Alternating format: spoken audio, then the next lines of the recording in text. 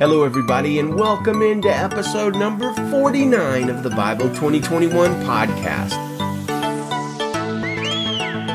We are reading Numbers chapter 14 today, and our focus is on God's compassionate and terrifying character and how exactly intercession works. I want to encourage you to check out our website, Bible2021.com, and let's open up with a comment from listener Lamar Powell, who hails from Kiowa, Alabama, on yesterday's episode on blood in the Old and New Testament. He writes, interesting episode on blood in the Old Testament. The reason for the focus on blood in the Bible is that we are taught early on that life is in the blood. Before Mosaic law, before the Ten Commandments, before God's covenant with Abraham, God told Noah to fill the earth and told him he could eat of all flesh except not to consume the blood of that flesh. And he quotes Genesis 9 here. God blessed Noah and his sons and said to them, be fruitful and multiply, fill the earth. Every moving thing that is alive shall be food for you. I give it all to you as I gave the green plant. Only you shall not eat flesh with its life, that is, its blood. Surely I will require your lifeblood from every beast that I will require it, and from every man's brother, I will require the life of man. Whoever sheds man's blood, by man his blood shall be shed, for in the image of God he made man. As for you, be fruitful and multiply, populate the earth abundantly and multiply in it. So the use of sacrificial blood, says Lamar, is literally, according to Scripture, to offer that life. And the beauty of Christ's blood is because he is perfect and everlasting, that his blood can always cover us, and we don't have to perpetually sacrifice the blood of animals. Perhaps the most beautiful thing about Christ's blood is that when we partake of his blood in the Eucharist, whether literally or symbolically, we are partaking in the life of Christ. That is awesome. Lamar, thank you for sharing that great insight, and I appreciate you letting me share it on the show. Some people have a view of God that he's like a kindly old grandfather sitting in a chair giving candy to his grandchildren and winking and grinning when they sin and mess up.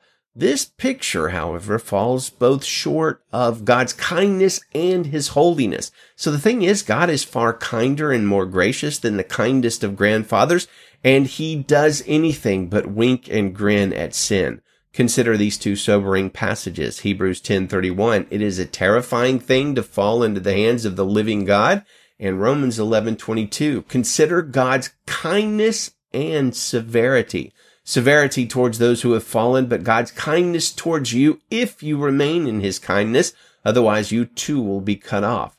So in Numbers 14, we see that the children of Israel have repeatedly sinned against God, and God, who is abounding in mercy, but also abounding in holiness and justice, is preparing to wipe out the sinful, grumbling Israelites and start over. But Moses, like Abraham before him, intercedes, which means asking in prayer on behalf of someone else for the Israelites, reminding God of his character and mercy in what is our verse of the day, Numbers 14, verse 18. The Lord is slow to anger and abounding in faithful love, forgiving iniquity and rebellion, but he will not leave the guilty unpunished, bringing the consequences of the father's iniquity on the children to the third and fourth generation.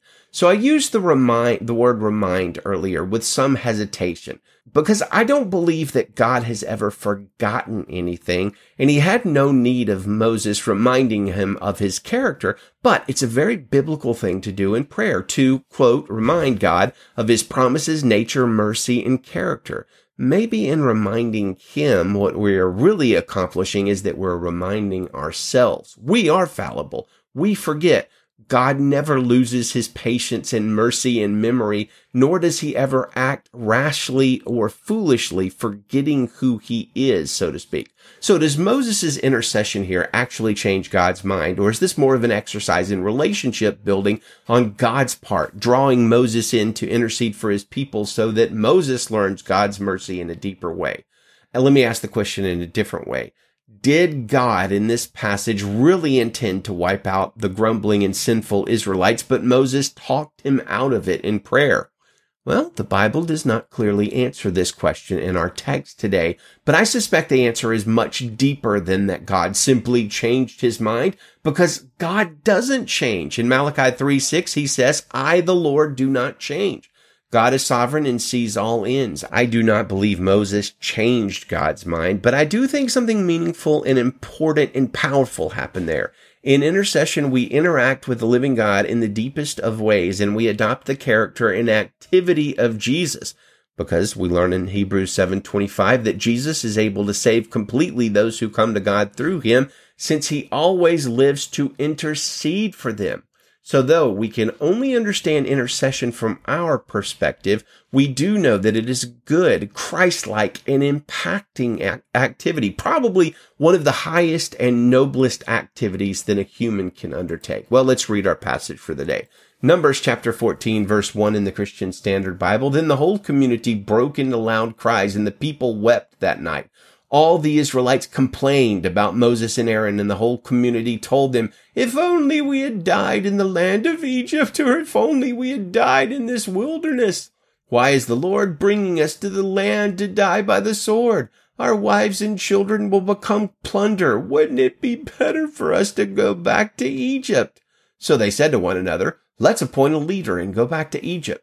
Then Moses and Aaron fell face down in front of the whole assembly of the Israelite community. Joshua son of Nun and Caleb son of Jephunneh, who were among those who scouted out the land, tore their clothes and said to the entire Israelite community, "The land we passed through and explored is an extremely good land. If the Lord is pleased with us, he will bring us into this land, a land flowing with milk and honey, and give it to us. Only don't rebel against the Lord, and don't be afraid of the people of the land, for we will devour them.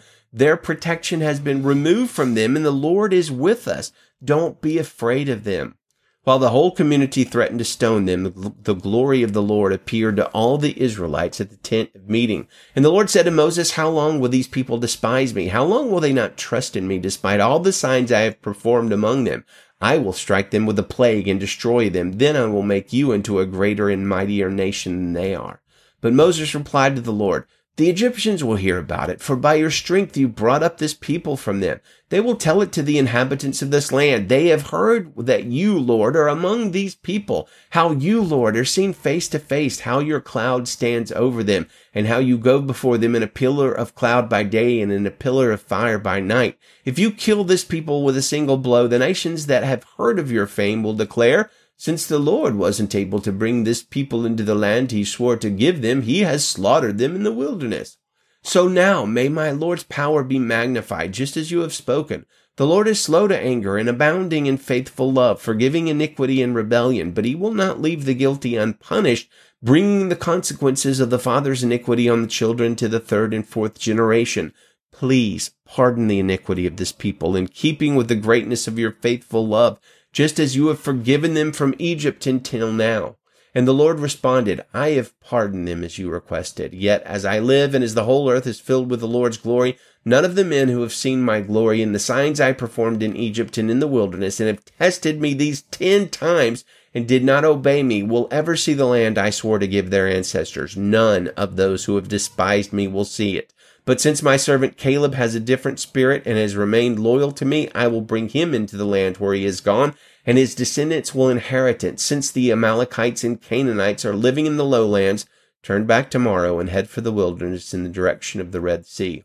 Then the Lord spoke to Moses and Aaron, "How long must I endure this evil community that keeps complaining about me? I have heard the Israelites' complaints that they make against me. Tell them, as I live, this is the Lord's declaration. I will do exactly as I heard you say. Your corpses will fall in this wilderness, all of you who are registered in the census, the entire number of you 20 years old or more, because you have complained about me. I swear that none of you will enter the land I promised to settle you in, except Caleb son of Jephunneh and Joshua son of Nun. I will bring your children whom you said would become plunder into the land you rejected, and they will enjoy it. But as for you, your corpses will fall in this wilderness. Your children will be shepherds in the wilderness for 40 years and bear the penalty for your acts of unfaithfulness until all your corpses lie scattered in the wilderness. You will bear the consequences of your iniquities 40 years based on the number of the 40 days that you scouted the land, a year for each day. You will know my displeasure. I, the Lord, have spoken. I swear that I will do this to the entire evil community that has conspired against me. They will come to an end in the wilderness, and there they will die." So the men Moses sent to scout out the land, and who returned and incited the entire community to complain about him by spreading a negative report about the land, those men who spread the negative report about the land were struck down by the Lord. Only Joshua son of Nun and Caleb son of Jephunneh remained alive of those men who went to scout out the land. Then Moses reported these words to the Israelites, and the people were overcome with grief. They got up early the next morning and went up to the ridge of the hill country, saying, "Let's go to the place the Lord has promised, for we were wrong." But Moses responded, "Why are you going against the Lord's command? It won't succeed. Don't go, because the Lord is not among you, and you will not defeat your enemies. The Amalekites and Canaanites are right in front of you. You will fall by the sword. The Lord won't be with you, since you have turned from following him." But they dared to go up the ridge of the hill country, even though the ark of the Lord's covenant and Moses did not leave the camp. Then the Amalekites and Canaanites who lived in that part of the hill country attacked them and routed them as far as Hormah. Well, let's close with our passage for February, our Bible memory verse, Acts 9:31. So the church throughout all Judea, Galilee, and Samaria had peace and was strengthened, living in the fear of the Lord and encouraged by the Holy Spirit. It increased in numbers. Amen. Well, good day to you and Godspeed, friends.